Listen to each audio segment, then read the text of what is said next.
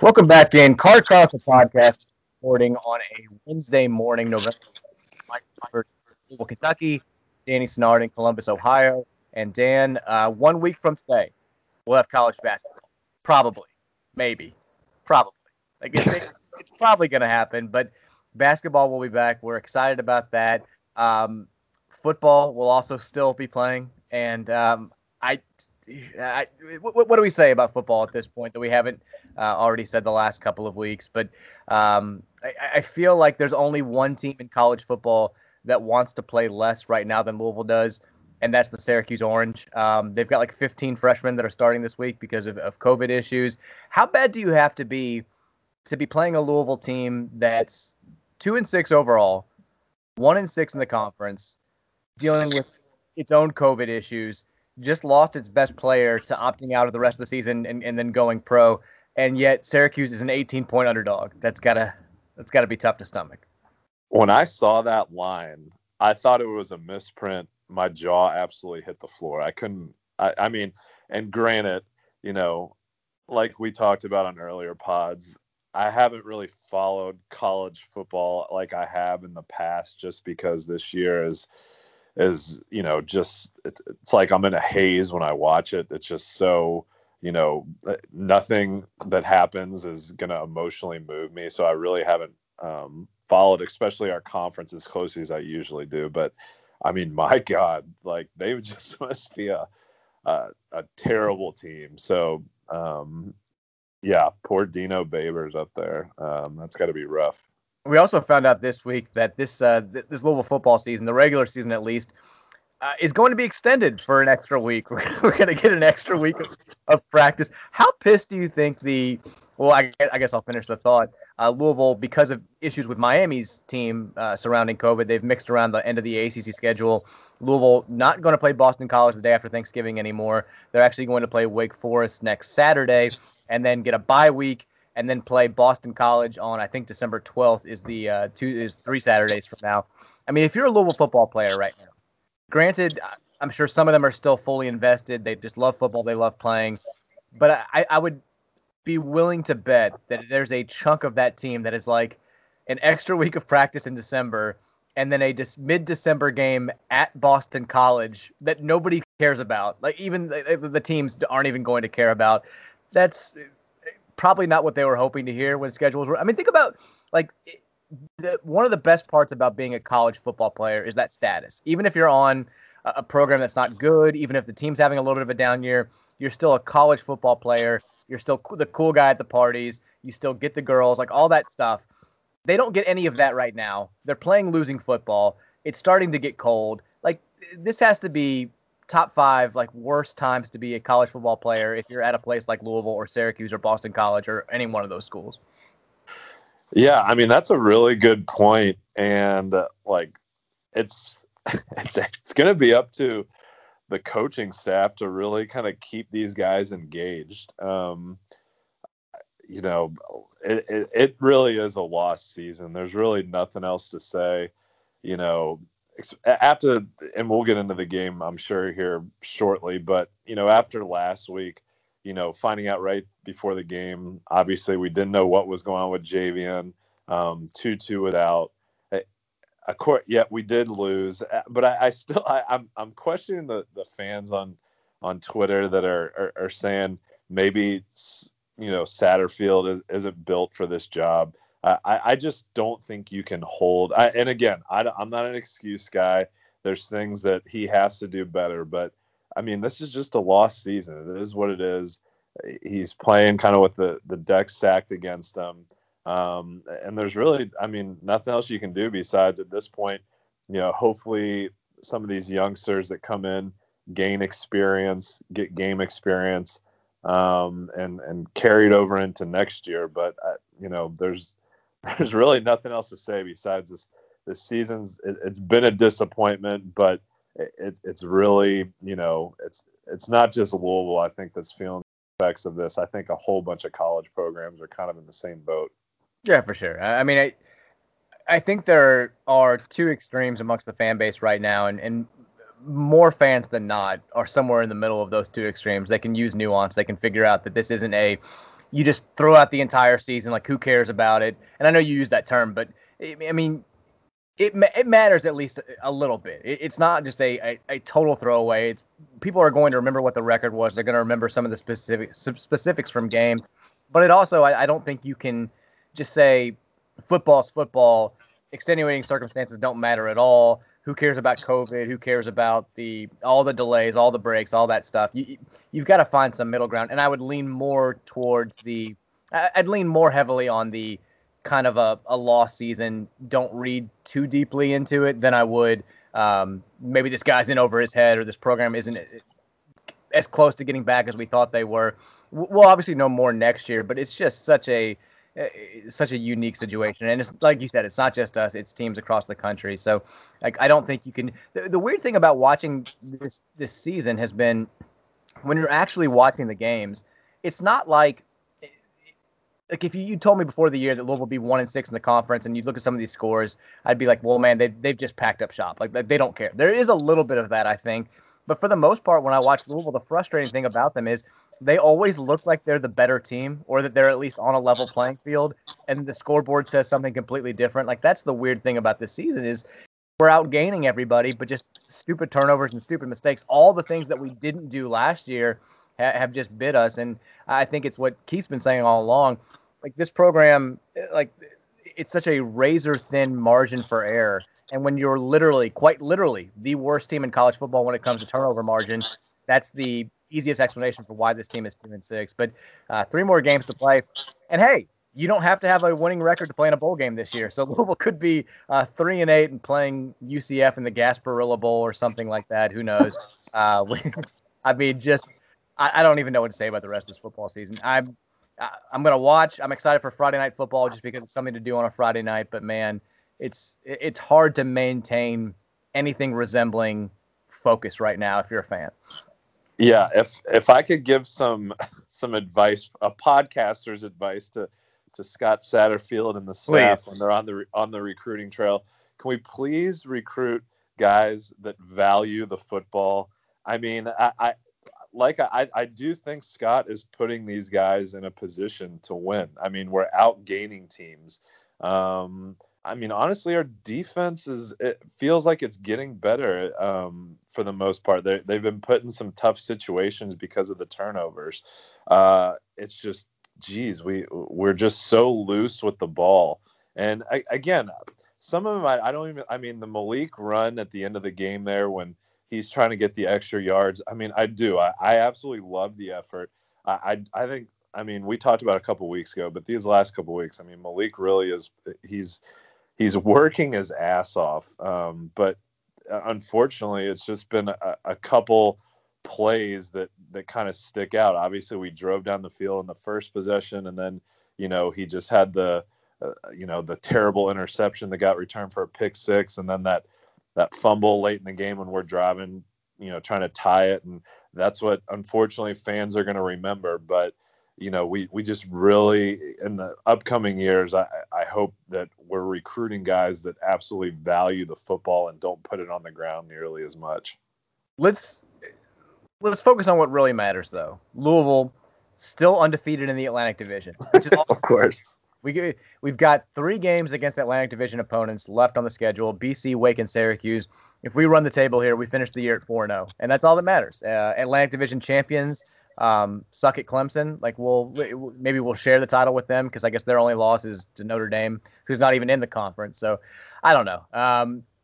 Fuck the season. Who cares? Let me ask you this: what is your take on Satterfield being thrown around for South Carolina and then his response to it? I'm just curious what your take is. I think and again, maybe this is just me wanting to believe it. I think he was genuinely surprised when he got the question. Like, I don't think that he'd seen the reports. Not to say that he hadn't been told that maybe they could reach out to him, but when he was told that there was a report out there listing him as one of the primary candidates, he said he hadn't seen it. He hadn't heard anything like that. His agent is Jimmy Sexton, who's, going to get every cent he can possibly get. He's one of the best in the game. So I'm sure that Satterfield has been properly educated on the situation. At this point, it is a little bit unnerving to think that maybe he could wiggle, turn a 3-8 season into like a raise or a contract extension here if it comes down to it. But I've got no idea if he's a legitimate candidate. It makes sense. I mean, he's from the Carolinas. He has a lot of experience in that area. South Carolina probably wants somebody who's the opposite of Will Muschamp, and I think that Scott Satterfield fits that mold. But how serious it is, who knows? I don't know. I'd be surprised if he's not Louisville's head coach next season without any significant alterations to his contract. I'll say that. Yeah, I would be surprised too. And I mean, we know kind of where Louisville football is in the pecking order of college football, just from the coaches that we've kind of had jump ship here. And I texted you this earlier this week. It seems like us in Cincinnati, we're kind of, if you have successful seasons here, and obviously this season isn't successful, but we're kind of a springboard to bigger programs or bigger things, if you're a college coach at Louisville or Cincinnati. But for some reason, I just feel like, and this is just a gut feeling I have, I just feel like, especially when we brought him in and the way he talked about wanting to turn around this program and be a part of something special, it just seems like maybe he's cut from a different cloth and he's going to see this thing out, maybe longer than a Charlie Strong or a John L. Smith or a Bobby 1.0. But you never know. I mean, money talks sometimes.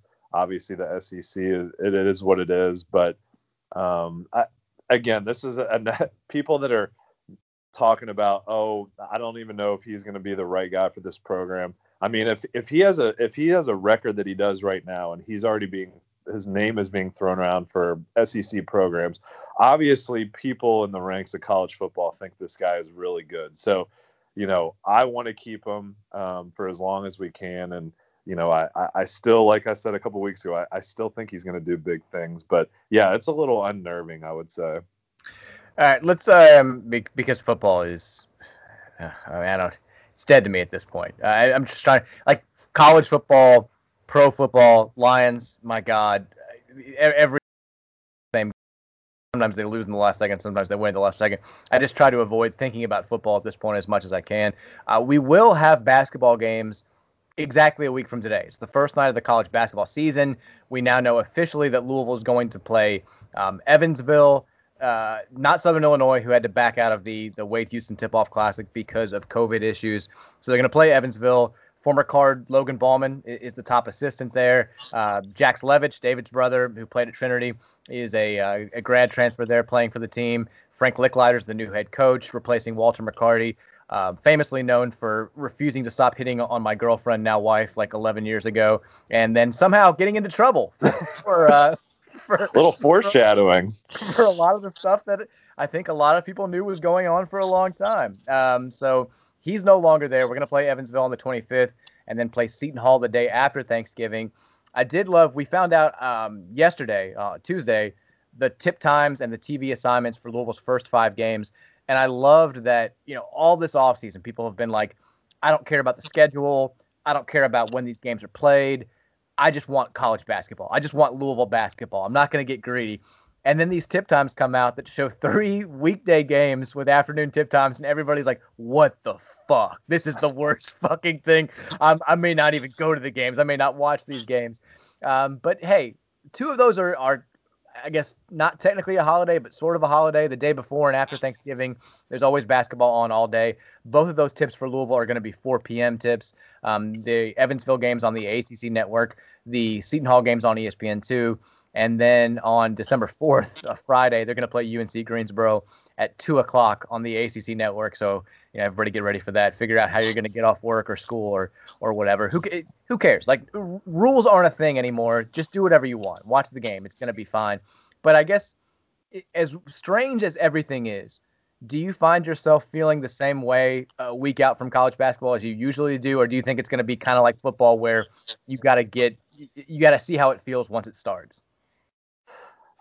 Here's the deal. College basketball just hits a little bit different with me. And I do. I love college football. Do I know that the college basketball season is probably going to be an absolute cluster? It's going to be choppy. There's going to be, quarantine teams and canceled games, yes, I totally think that's going to happen. Does it diminish my excitement? No, not at all. I'm really anxious to see, what we look like when we come out a week from today. I'm just ready to, especially after March Madness getting canceled, I'm just dying to watch college basketball. Like, I don't care if you play it on a ship or whatever. I just want to see it. I want to watch it. And I think I'm hoping that most people, especially, in the city would agree with me that, they just, Louisville basketball, no matter how it's played, just brings some sort of normalcy back to people's lives.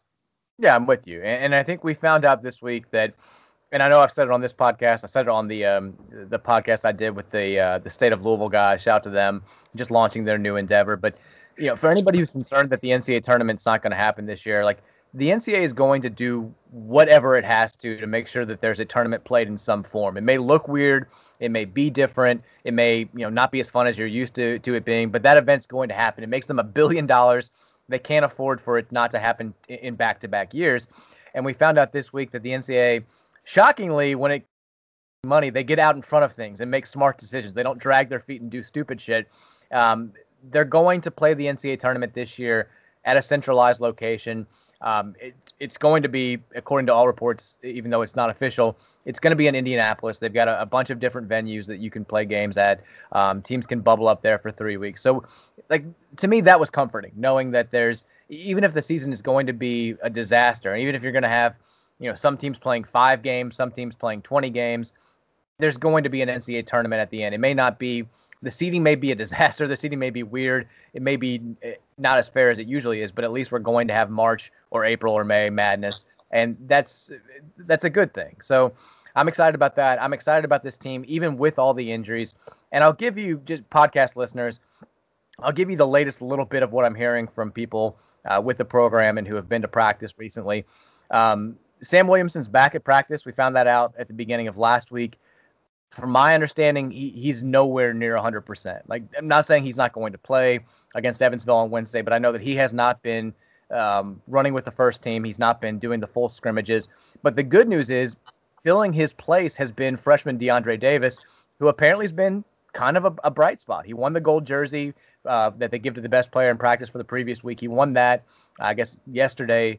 And I don't think that that's just them trying to prop him up. I'm not saying he's going to start and play 35 minutes a night, but I think maybe I undervalued him a little bit when we've been talking about the freshmen and what roles they may play this year.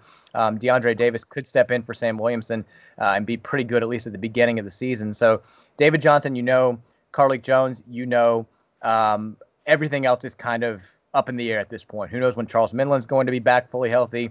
Who knows when Sam's going to be back to being Sam? Who knows how good these members of the Super Six that didn't play a whole lot last year are going to be? But I'm like you. I'm just really, really excited to see. But, man, if ever there were a year to have red-white scrimmages or exhibition games or just a glimpse to figure out what exactly we're dealing with, you'd love to have those this year. You're exactly right. And those kind of help me prepare, to kind of set the expectation for each player. And now we're just getting right into it in game one. It's probably going to take me like 3 minutes to absolutely wear a kid out. Be like, I guess we're just going to stand there and watch the fucking rebound fall. But, but I mean, in all seriousness, that's great news about DeAndre Davis. I think a lot of people saw the video on social media of him getting the gold jersey and just their practice highlights, but he looks smooth, he looks athletic, he looks good. So I don't know. I mean, everything at this point is really just, we're speculating, we're guessing, we're just going off, like you said, what you're kind of hearing, is going on at practice. But, things change when you turn the lights on, that first game. But I do think one thing I thought about, I think it'll be nice for a couple, maybe not all the players, but I think some people, it might be advantageous for them that we don't have fans there, this first week. Of course, fans give a lot of players energy and stuff like that, but maybe someone like a Carlik Jones who's coming in from Radford and really wants to prove, I'm sure, not only to, his teammates, but to the ACC and Louisville fans that he belongs and he's one of the better players. Sometimes when you're playing in front of fans, you can do stuff, kind of out of your comfort zone, maybe get a little caught up. Nice maybe for, someone like him to have that setting where he can just go in and play his game. Who's your player for it? Because you're a big fan, not shockingly, since you call everybody by their first name on this podcast. You're big on shouting angrily the first names of players. Who's going to be your go-to this year? Because I've been thinking about this, and I think the name that is the most fun to yell in anger, and this is I love this guy. I'm excited for him, but it's got to be Quinn. And I know that's your boy, but Quinn is just a lot more fun to say than Carlik or DeAndre. I feel like that's going to be my go-to this year. Yeah, I mean, I honestly I'm gonna have to watch a game or two, but see how it feels. Here's the deal, and this isn't fair, what I'm about to say, but man, are you getting Wayne Blackshear vibes with Sam Williamson, just the way things are playing out? Very hype freshman year. I know Wayne was hurt, most of his freshman year. We saw flashes. Same thing from Sam. We saw flashes. Came back sophomore year, wasn't completely healthy. Sam obviously got a little banged up. And I mean, we're going to need Sam to be big, and we're going to need him to be aggressive. And I don't know. I'm not saying I'm dogging on the kid, but we're really going to need him to play a bigger role. And if he's not, I could totally see myself kind of snapping at him a little bit. It is a little bit creepy when you look at, think about last year. The very first time we saw Sam Williamson in an actual game was the Miami game first night, and he looked fantastic. He was, he looked like he was ready to go right away. I think he ended up with 10 points or something like that, hit a couple of fall away jumpers, and you're like, man, this kid's different than the other freshmen we've had the last decade. He's ready to go right now. Wayne Blackshear, if you remember, his first game was that West Virginia game in the middle I remember of that. the 2011-12 season because he'd been hurt. He comes out, splashes a bunch of threes, makes some big baskets in a huge win, and we're like, man, this kid's different. In both cases, they kind of disappeared after that for a little bit, and then had flashes late in the season that made you think that they were going to be, fantastic as sophomores. And then obviously Wayne had the injury issues. We've now seen Sam have some injury issues. I don't want to think that Sam's going to have the type of career that Wayne had, which is no disrespect to Wayne, because I've defended Wayne as much as anybody. He was a winning player here. Hell, he was a starter. He's one of the winningest players we had, and he couldn't have ended his career on more of a high note if he tried. You know what I'm saying, though. Yes, exactly. For this year's team, and if Sam is back next year's team, and then 2 years from now, if that comes to pass, he's got to be better than Wayne was. He doesn't have the supporting cast. He's got to make more of a star leap than Blackshear did at any point in his college career if Louisville's going to be successful here for these next couple of years, which could be a little bit rocky given the NCAA stuff and then now dealing with COVID. And I still think that he's certainly capable of that.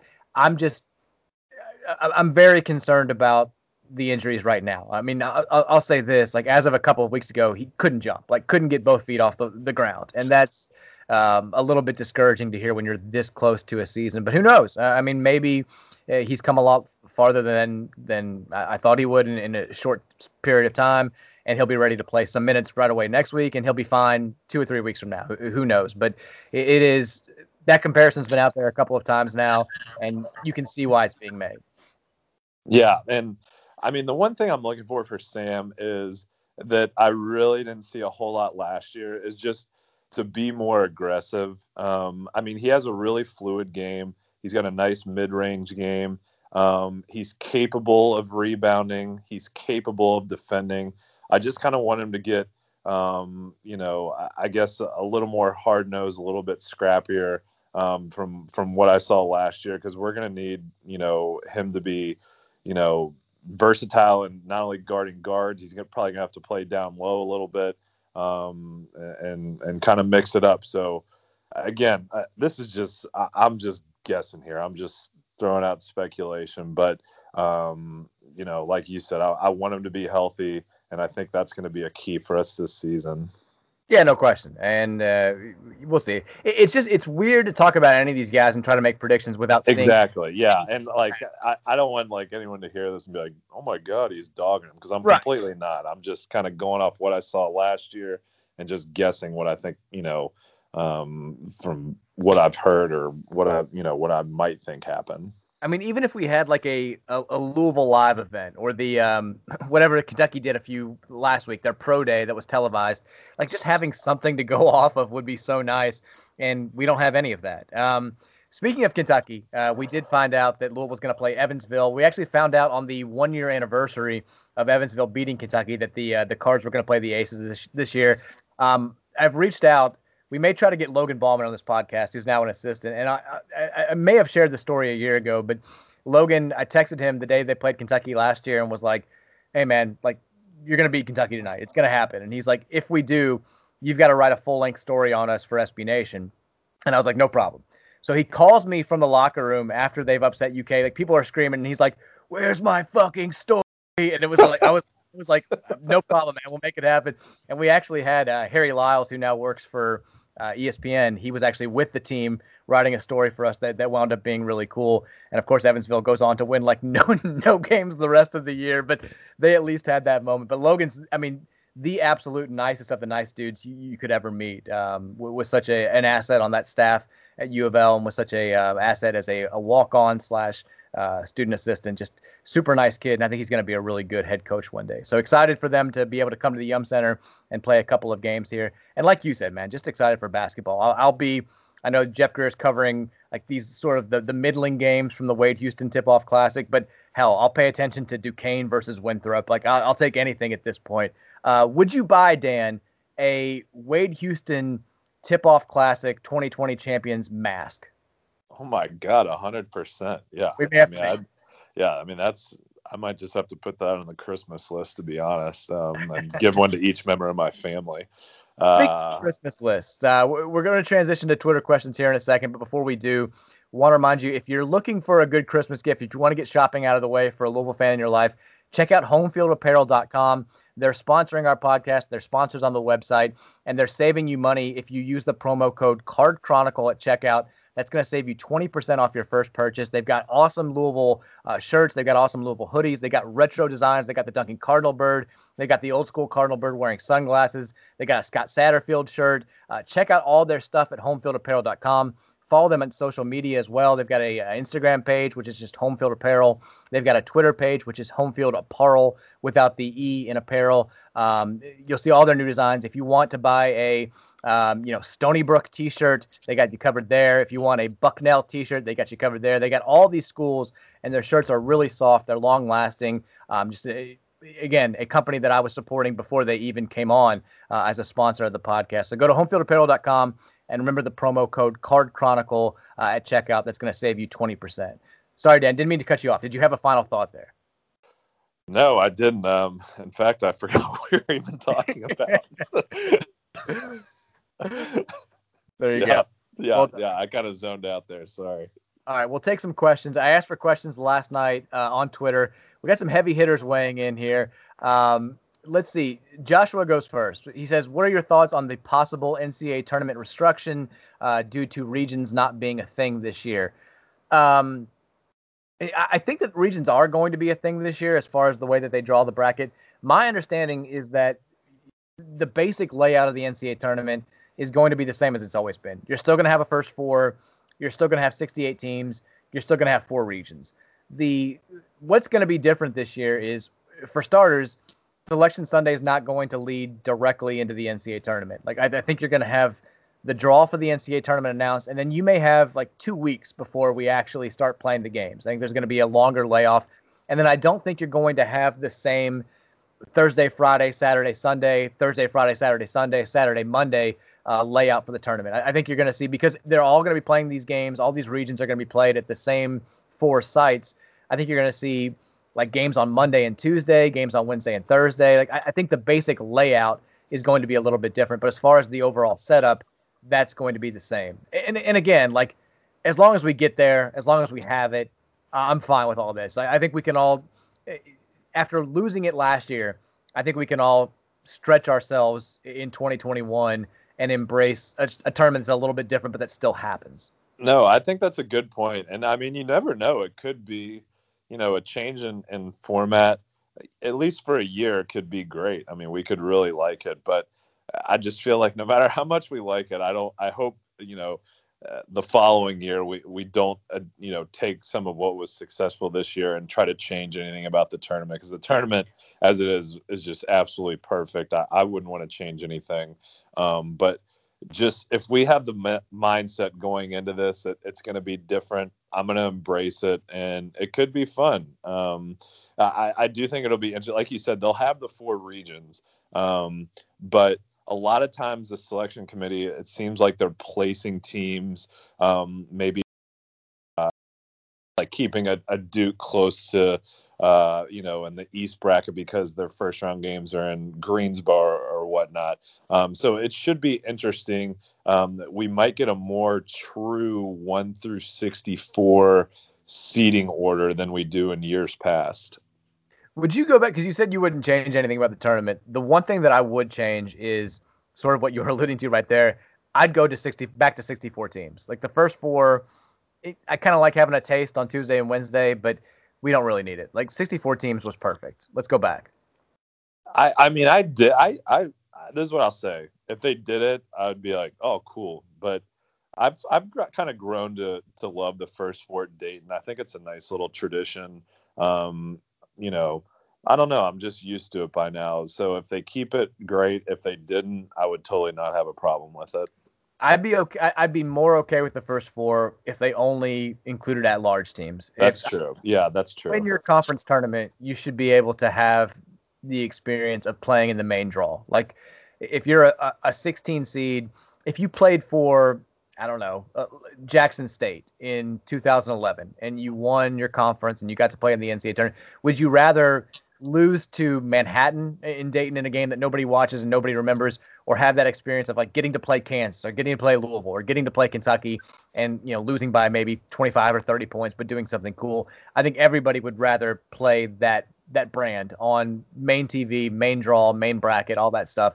I think if you win your conference, you deserve to be in the main draw. That's the one thing that I would say about the first 4. Dan, we had a lot of responses to last week's pod where you talked about almost killing somebody with your car. Oh, shit. People love the story, but it did lead to more people who are curious about your personal life. My guy Ryan Keeling responded and said, I would love to hear, after listening to that, I'd love to hear Dumpster Dan's top 5 worst hangovers. And oh my God. I mean, I was like, I've got some memories right off the top of my head that I can think of. Do you have one hangover that stands out in particular? Yes. Okay. Now that I'm thinking long and hard, this was so embarrassing. Like this was like senior year. I mean, I don't know how much in detail we want to give here, but up to you. Yeah, I was with you the night before, and me, of course. I guess I had a little too much to drink, and was basically on the toilet most of the night, and I believe you actually made your way in there at some point, getting sick as well.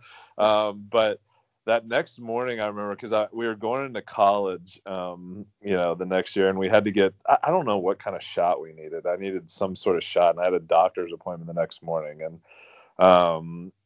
honestly, I remember, and this is embarrassing enough, my mom was with me to take me to get this shot. I can't believe I just admitted that. A senior in high school going into college.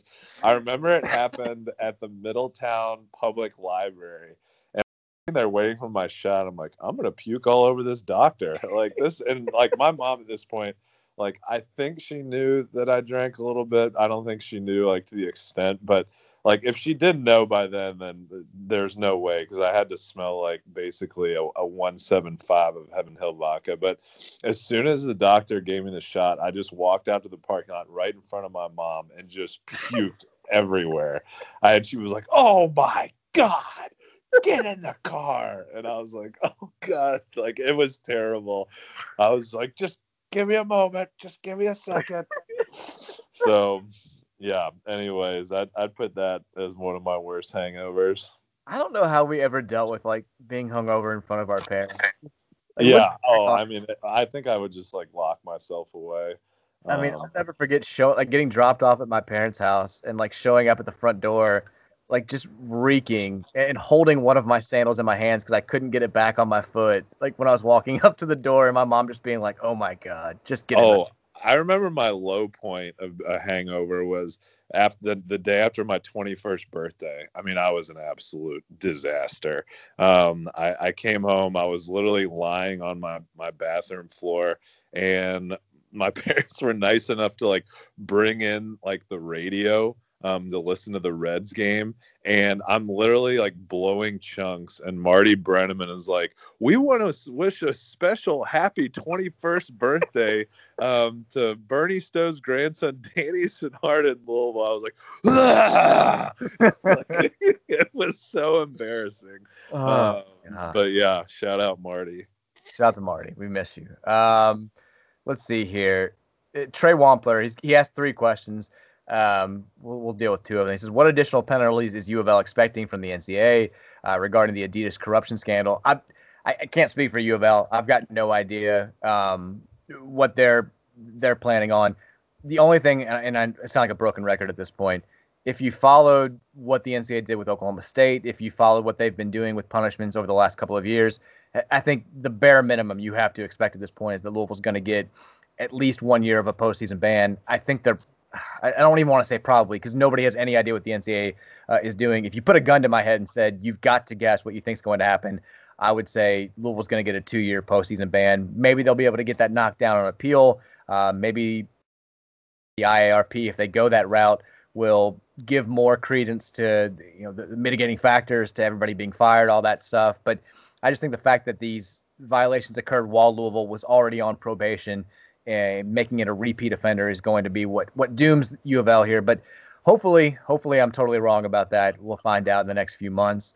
Maybe they'll just give our university $7.75 million like they did Greg Marshall.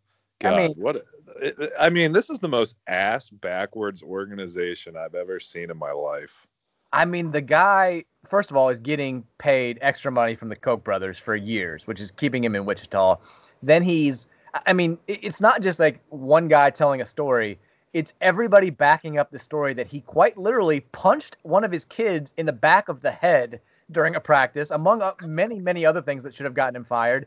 And then not only does he not get fired after a month-long investigation, they pay him $8 million to resign, and he may have a better job than Wichita State in 2 years. Like somebody's going to hire him. It's going to be a relatively well-known program. The guy can coach. There's no question about it. And there'll be people willing to look over everything that happened, not just at Wichita, but at Wayne.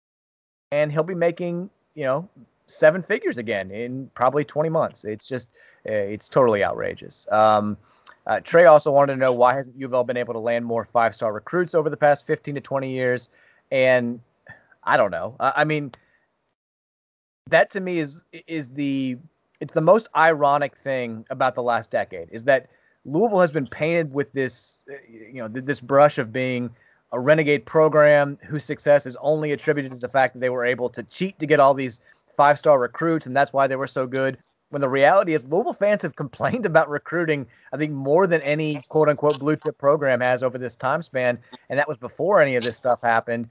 And, I mean, Louisville, yeah, they haven't had those consistent top 3 classes or top 5 classes, but they've gotten guys that have been solid fits. Every now and then they have a 5-star mixed in. Sam Williamson was a 5-star a couple of years ago, so I can't give you a direct explanation for why that's been happening, but it's certainly been a complaint. Yeah, I mean, it's a valid question. I will say, like, not that I wouldn't accept a 5-star with open arms, because I totally would, but with like the one and done going on like it has, the past however 10, 12, 15 years, I don't know if it's been as important to grab those 5 stars, because a lot of these teams like a Villanova or a Texas Tech or even a Louisville back in 2013, it's been nice having those 4-star guys, a couple 3-star guys, develop over 3-4 years and eventually having that success, when these guys grow up to be around juniors or seniors. Like I said, I would totally open my arms to a 5-star recruit, but I don't know if they are as important as maybe they have been before all that. By the way, the NBA draft's tonight. I keep forgetting. Jordan Nwora, probably going to hear his name called. There's been some late talk that maybe he could be a late first-round pick. I think it's more likely that he's somewhere middle of the second round. But it's just like I've never been more aware of that time is a human construct, because I'm sure I knew at some point that these sporting events had been postponed for certain dates, but they surprised me every time. Like last week, I forgot about the Masters until like Monday of the week. I was like, oh my God, the Masters is this week. I have no idea when anything's getting started. I tweeted this out yesterday, but if you told me today that the NHL's back tonight, I'd be like, that doesn't sound right. I don't think you're right about that. But then I'd probably just believe you without looking it up. Like I have no idea when anything's happening anymore. So NBA draft tonight. Are you excited?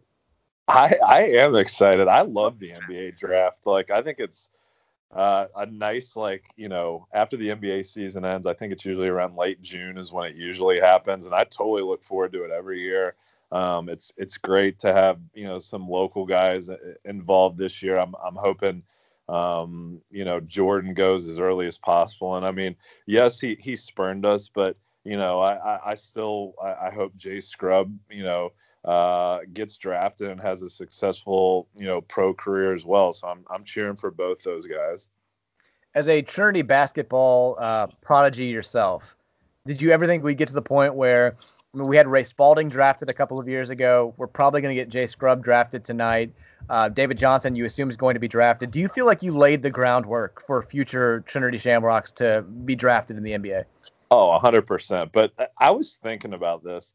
Like, how bad of luck have these three Trinity guys, or has Louisville had, when recruiting these Trinity guys? So, I mean, Ray Spalding was right in the middle of, the NCAA tournament ban. Now David Johnson, yes, we had last year, but March Madness doesn't happen. And now the fans aren't going to be there this year for the most part because of COVID.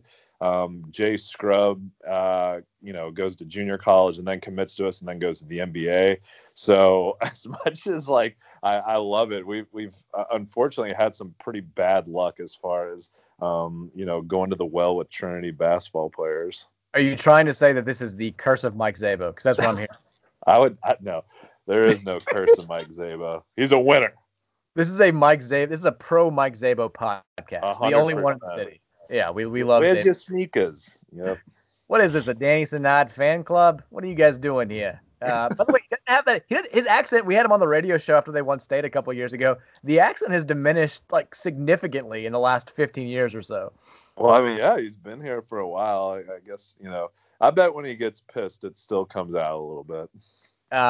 Pay10 on Twitter says, who's the biggest X factor for this year's men's basketball team to have success?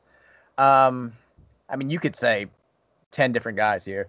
I'll kind of give a cop-out answer and say whoever's playing the 5 besides Malik Williams. I think that's the biggest. Let's say Jalen Withers is good enough to play the 5 and he's a serviceable ACC big man, playing a little bit undersized. Let's say he's good enough there. That's huge for this year's team. Let's say Aiden Agahan is light years ahead of where he was last year. That would be huge. Let's say Gabe, our guy Gabe Wisnesser, is just shockingly good as a freshman. That would be enormous. I think any one of those guys stepping up and being able to give really good minutes in the post while Malik's getting healthy would be enormous for this team. That would be a huge X factor. I mean, I'm going to go with Sam only because that's fair. I think Carlake, everything we've heard about him, he's going to be able to create his own shot. I think in college, you want at least 3 to 4 guys on the floor that can get their own shot whenever they want it. I think Carlake's going to be able to do that. I think David Johnson's going to be able to do that. And I mean, Sam's capable of doing it, and I think we're going to need him to be able to do that. The past couple of years for Chris Mack, it doesn't seem like we've had a lot of guys that, hey, offense, it's kind of stalls, shot clock running down. You got to get something on your own. And this year, hopefully we have at least 3 of those guys. Let's see here. Jack says, which 3 games schedule would be your first choice to cancel because of COVID? Both games against Virginia, and then where do we go for the third game? Yeah, that's a great answer. Yeah, I mean the Virginia games, and then I don't know, probably like some shitty like Boston College or something like that. Give me the two Virginia games in Prairie View. We'll get Prairie View A&M off the schedule. They're in the 300s in the computer rankings. They tank our net and our KenPom rankings. So that'd be my answer. Get Virginia out of here, then get Prairie View out of here. Blue Devil Ohioan says, how do you get down on a Friday? The only way I know how, the old school way, of course. Festivities Next Door says, I got 2 vacation days left. My work schedule is the exact same as the Louisville basketball schedule. Which 2 games should I consider taking off to watch? I guess I got some questions here. Like, is he talking about the 3 games that are during the afternoon, or is his work schedule? Does he work nights? So he's got, because if you're taking off for 2 games that we have on the schedule right now, I mean, take off for the Wisconsin and the Kentucky games early on. But if you're talking about the 3 afternoon games, definitely take off for Seton Hall the day after Thanksgiving. And then I would take off for UNC Greensboro. I think that's going to be a really good game. 2 Fridays from now, 2 p.m. They've got a fantastic player in Isaiah Miller. Their head coach is really good in Wes Miller. I think that'll be a competitive game. So again, still not clear on exactly what the schedule is, but if those are 2, if we're talking about the 3 afternoon games, those are the 2 I would pick. Skip the first game against Evansville. Even though it's the season opener, I think we should be able to take care of business. Let's see. Yeah, it hasn't even really hit me yet that like how awesome like next week is going to be. Like U of L basketball into Thanksgiving, back to U of L basketball, you know, combined with football on the weekend, college basketball for like the next week. Like it's going to be great. Pat 40 of Sports Illustrated says, what did you think of the Louisville swimmers' performance at the U.S. Open in Indy over the weekend? Pat loves to talk swimming. I don't know if you've known. He's a big swimming family. His kids are great swimmers. He will, in the middle of like 8 tweets that get 1 billion retweets about college football, he'll throw in that like UC Irvine won the Big Sun meet in Panama last week. I know that that's not accurate at all, but Pat loves swimming. And for his sake, I'll say I was a big fan of the way that the U of L swammers swam last week. Hayden Curley, fantastic. Mallory Comerford, I know she's not a U of L standout anymore. She was there. She was doing her thing. We love U of L swimming here on this. This is a pro U of L swimming podcast. I actually enjoy when I follow 40 and I randomly get swimming updates. Like, I don't know. It's just, it kind of keeps me in the loop. And then like next thing you know, like the Olympics roll around. I'm like, I actually kind of know what's going on with swimming Yes. because of 40. But Stanford's yeah. coach stepped down. Oh. Yeah, no. But yeah, shout out U of L swimmers. Gil Boldberg says, will Jim Harbaugh throw in the towel on Michigan the same way Bobby Petrino did in his last season in Louisville? Dan, you are married to a diehard Michigan fan. Oh, man. It's been a tough year for the Sonards on the football front. Do you expect Jim – first of all, are we both convinced that this is the last year for Jim Harbaugh in Ann Arbor? And do you think that he kind of just tanks from this point forward? Gosh, I mean, what an absolute disaster. I mean, I don't even know at this point because I don't know who they would hire. I mean, there's talk of maybe like a Luke Fickell, but he's got, you know, Columbus, Ohio State ties. You know, people have thrown out Urban Meyer. I think he just hates Michigan with a passion, so I don't think he would go. So I honestly don't know what kind of hire they could get if they did get rid of him. Do I think he needs to go? Do I think that the time is expiring? Yes. But I don't know. I mean, I do. I pull for Michigan, not just because of my wife. Like, I don't know. I always like Michigan football, but man, Harbaugh makes it hard for like, he just like kind of how cocky he was when he first got there and all the shit that he talked. And I don't know. I'm just ready for him to move on and get somebody else in there. But I just don't know if Michigan, unfortunately, is ever going to be the program that maybe they once were. Maybe they just tried the wrong family member. Keep it in the family, Michigan. Not talking about John Harbaugh. Tom Crean. Michigan head coach Tom Crean. Let's have a Ted Lasso situation here. Let him bring that positive mojo from Georgia. By the way, Ted Lasso, fantastic show. Highly recommended it. People told me about it. I didn't really believe it. feel good show, very fun watch, very needed watch in 2020. But yeah, bring in somebody who has no idea what they're doing with football and let him just. Did you see? Speaking of Tom Crean and the draft tonight, Anthony Edwards, they did a profile on him, and he was he was like, I don't really love basketball. They were like, when did you fall back in love with basketball? He's like, I still don't really like it. He's like, I don't really watch it. He's like, I love playing it, but whatever. Like, I don't care about basketball. I'm like, ringing endorsement for Tom Crean, the one and done factory down there in Athens, Georgia. That could be maybe the worst sentence to come out on NBA. Like, they might, like, he probably would have been better off saying, like, yeah, I smoke pot every other day or whatnot. Like, he'd probably be better off than saying, like, I don't love basketball. That's like the one thing I feel like all NBA scouts and GMs, if they're like, oh, if you're going to be successful, you got to absolutely love basketball, eat, sleep, drink it. So I feel like that's like the worst sentence that could literally come out about a prospect on draft day. People are saying that he said it just because he doesn't want to go to Minnesota. Like, he's trying to tank. He's trying to get out of the top, like, 3 in the draft, which is, I mean, brilliant if that's his intention. But, man, I don't know. It was just kind of a funny thing. I'm like, well, hashtag Crean effect. Yeah. Hank Tubbs, our guy Henry Bathtubs, he says, who's your favorite Louisville QB not named Lamar or Teddy? And 2, would you ever have Matt Jones on the pod? Yeah, I'd have Matt Jones on the pod. If it was a relevant, pertinent conversation that people would enjoy it, I'd have him on there. I've been on his podcast before. Who's your favorite Louisville quarterback not named Lamar or Teddy? And will Brian Brom get him out of here? We both.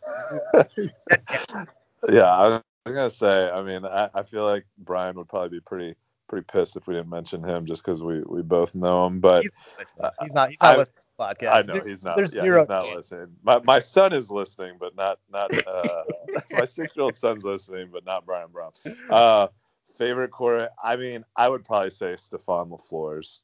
I love that guy. I think he was the quarterback of our absolute best team that I've ever seen at the University of Louisville, which was that Liberty Bowl year where the only game we lost was to Miami and fucking Devin Hester. But I would say Stephon LaFleurs.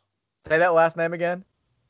God, Stephon LaFleurs. There you go. The first time I think you did it. But here's the thing is, like, Louisville fans have been giving each other shit about saying LaFleurs on accident for like the last decade and a half. And then Petrino did it like 2 years ago. His fucking coach was like, Stephon LaFleurs. He was great. I was like, oh my God. But even Bobby's not immune to it. I feel like Stephon was definitely the best quarterback besides those two, I think. Like, and this, I'm being serious. Like, no disrespect to Brian or anybody else from that era. I feel like Stephon was just knew how to run an offense better than any Louisville quarterback I've ever seen. Just always made the right decision. Always picked things up just insanely well. Was incredibly accurate. I'm just trying to think, was he my favorite? He probably was. I mean, I've loved the quarterbacks that we've had. I love Malik now. I was a big Froman guy back in the day. Loved Fro Daddy. Froman. I loved Will Stein. Loved all those guys. Loved Chris Redman. Oh, I did love Will Stein. I really did like Will Stein a lot. I forgot about him. And yeah, I mean, Dave Ragone was awesome. You know, yeah. We've been like Chris Redman. I mean, we've been very lucky at the quarterback position. I'll say that. Hunter Cantwell.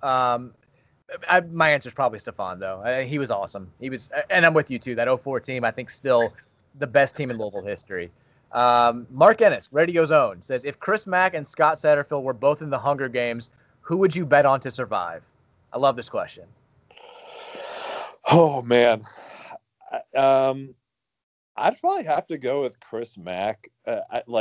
Sat's my guy, and he's just so damn nice. Like, to the point where I think it's like kind of pissing off some fans. I think they want to see him get pissed a little bit more, maybe show a little bit more fire. But I don't know.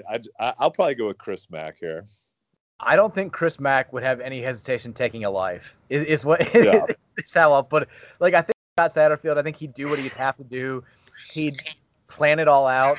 But I think when the moment came to kill or be killed, I think there'd be that slight hesitation in the back of his mind, just because he is a genuinely nice guy. Not that Chris Mack isn't, but I feel like there would be more of a hesitation. Just that slight doubt is what keeps Scott Satterfield from killing Chris Mack. And Mack, I don't think hesitates. I think he goes right for the throat when he gets the chance, and it's over. That'd be my answer. I'm with you. I'm going Chris Mack. Eli Hershkovich, who I love, says, how long till you release your DePaul-centric pod? We actually, fun fact, me and Ricky O'Donnell launched a college basketball podcast, I think 4 years ago, called DePaul One, because I used to always tweet from the SB Nation account. DePaul lost after they lost, and it became kind of a thing. And it got canceled after one episode. The powers that be at SB Nation were like, yeah, you guys can't do this. It's like, I'm going to have to dig that back out of the archives, to be honest. Ricky was credentialed to cover a DePaul game that weekend when we put out our first podcast, and the SID emailed him and was like, nice name for your podcast. And I was like, oh, shit. Like, yeah. Is Dave Lato still at DePaul? Yes. Oh, my God. Jesus. Second time. Dave 2.0. Oh, man. Well, yeah, I don't know. It seemed like last year they got off to kind of a hot start and then faded. I guess it's the story of DePaul basketball, but they did. They've gotten recruits, shockingly, somehow. I mean, I think the Rick Pitino, David Padgett text messages gave some insight into how they're getting all these kids there, but more power to Dave Lato, doing whatever he can. Steve Rummage, another one of Radio Zone, says, which one of Marcus Maven's first-round tournament losses did you take harder, Gonzaga or Creighton? Both times were 7 seeds losing to 10 seeds. The Gonzaga game was 2000. The Creighton game was 99. I took both those pretty hard. Which one did you take harder? I think what was second? The Gonzaga one was after Creighton, right? Right. Gonzaga was I think it was the Gonzaga one just because we were so bummed out about Creighton the year before and we were excited to get back. And I'll never forget the end of the Gonzaga game. Yeah. the Rashard Brooks going up for like an uncontested layup and literally the ball hit the bottom of the rim and like came back and almost hit him in the face. It was like the most fitting ending to a disappointed game. I was like, God damn it. I couldn't help but laugh. It got wedged in the rim. That's what it was. Okay, it got wedged in the rim, yeah. Go back. That full game is on YouTube. And it was like the late game. It was the last game to finish on the first. It was either Thursday or Friday of the tournament. And, I mean, I'm, like, pissed off. Like, season's over. I mean, I took tournament losses even harder when I was growing up than I do now. Like, it just crushed me when the season was over. And I'm, like, about to, like, just have a depressed sleep. And Rashard Brooks going to the the basket completely on his own. Everybody's given up on the game. And just wedges it right into the rim. I've never laughed so hard. Like, it was the only thing that could make me happy in that moment. The only other thing that I remember about that game was it was the only game of that day where the better seeded team lost. And they pointed it out. I remember, like, whoever had the post-game coverage on CBS was like, Louisville, the only higher seeded team to lose here on this opening Friday or Thursday. And it really wasn't much of an upset. Gonzaga, a lot of people thought was going to pull that off. And that pissed me off so much. I don't remember why. But to answer the question, the Creighton game was worse because we had that game totally in hand. I felt really comfortable in the second half. And at the end of the game when Creighton pulled away, our guy, Marcus Maven, who I love, baseline for back-to-back dunks on back-to-back possessions near the end of the game when it was already like Creighton pretty much had it locked in. And I was like, where has this been the entire time? Not just Marcus, but the entire team. That one frustrated me more because I think that team, the 2000 team was pretty good. They got up when they wanted to, but that 99 team I think was better suited to win multiple games. So that's my answer. Both losses, neither of them very fun. Yeah, I remember the Creighton game. I had basketball practice. It was in the afternoon, I believe. And I was having to like run in and out of like the lobby of wherever our basketball practice was to check on the game. And yeah, I remember like just being like, oh, I think we got this. And then coming out and being like, what the hell just happened? Let's see. All right, we'll end with this one. If I didn't get to your question, we're going to bust them back out next week because we had so many good ones. We'll end with your brother, Colin Sinnard. He wants us to answer the age-old question, Undertaker or Kane? I will say, I mean, just Undertaker because he's just an absolute, legend. Early Undertaker is just an all-time character, especially with Paul Bearer. I don't know. I never really got into the motorcycle Undertaker. Oh, it's the worst. Yeah, I was totally like, the dead man. That was my guy. But Kane had when he came on the scene, it was big time. But I feel like it kind of wore off, at least on me, quickly. But I know he stayed in the business for a long time. Kane was terrifying. Like when he first, like that gimmick, when it first came out, like the Undertaker's long lost, tortured brother. Like I thought that was awesome. Like, I was a big Kane guy. I was like, what, 7th or 8th grade for us. I was super into Kane, but I'm with you. Like, I loved the early Undertaker. He was legitimately scary. The Buried Alive matches were awesome.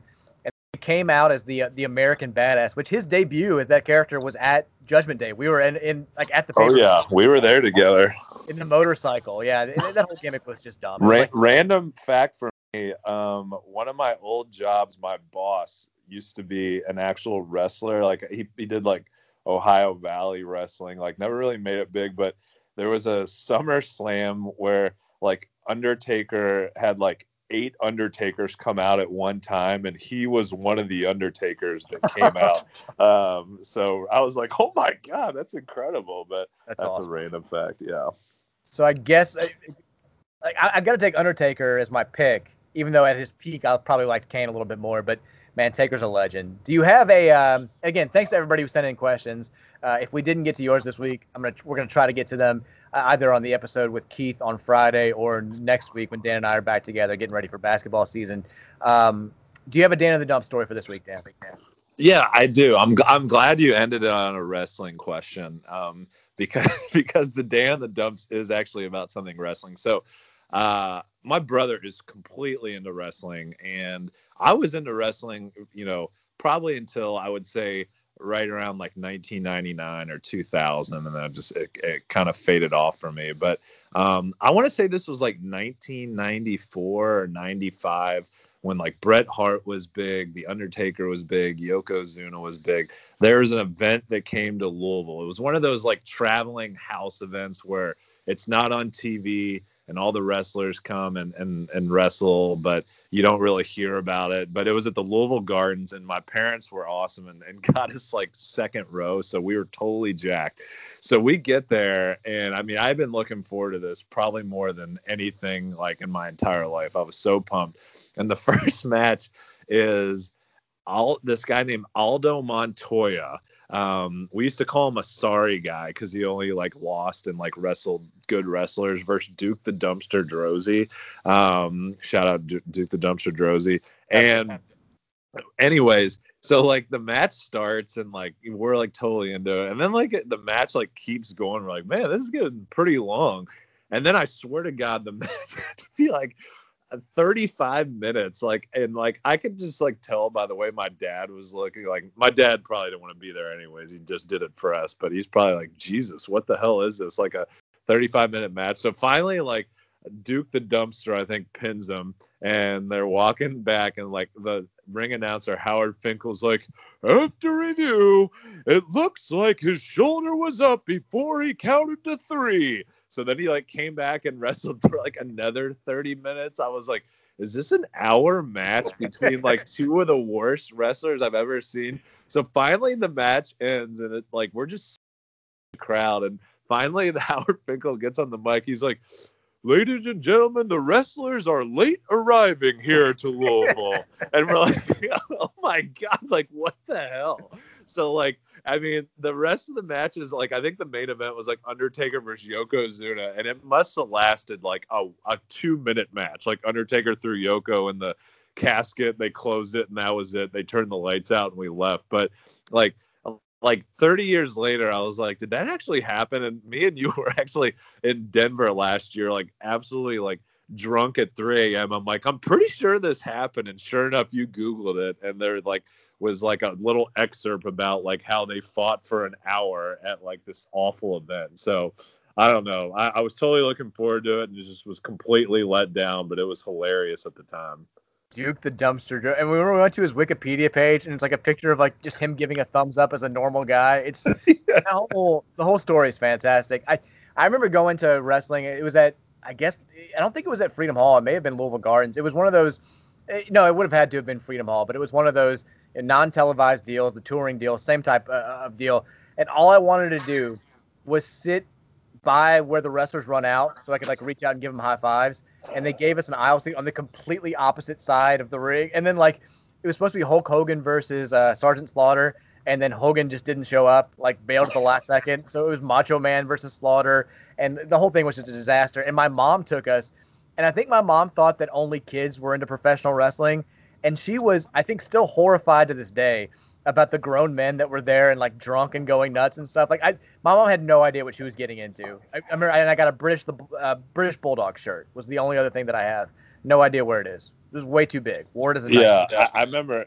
Not to ramble here, but I took my brother to a Monday Night Raw, and I'll never forget. It was in Freedom Hall, and like literally it was the boringest like event. This was like kind of later on when Hogan had come back, and the guy behind me was absolutely wasted. I think he had 35 signs that he had obviously taken hours to draw, and finally like here comes the main event. And we turn around and this guy is literally hunched over, passed out, just drunk off his ass.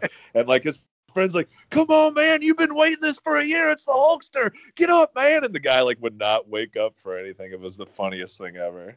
Oh man, that's great. All right, we've rambled long enough.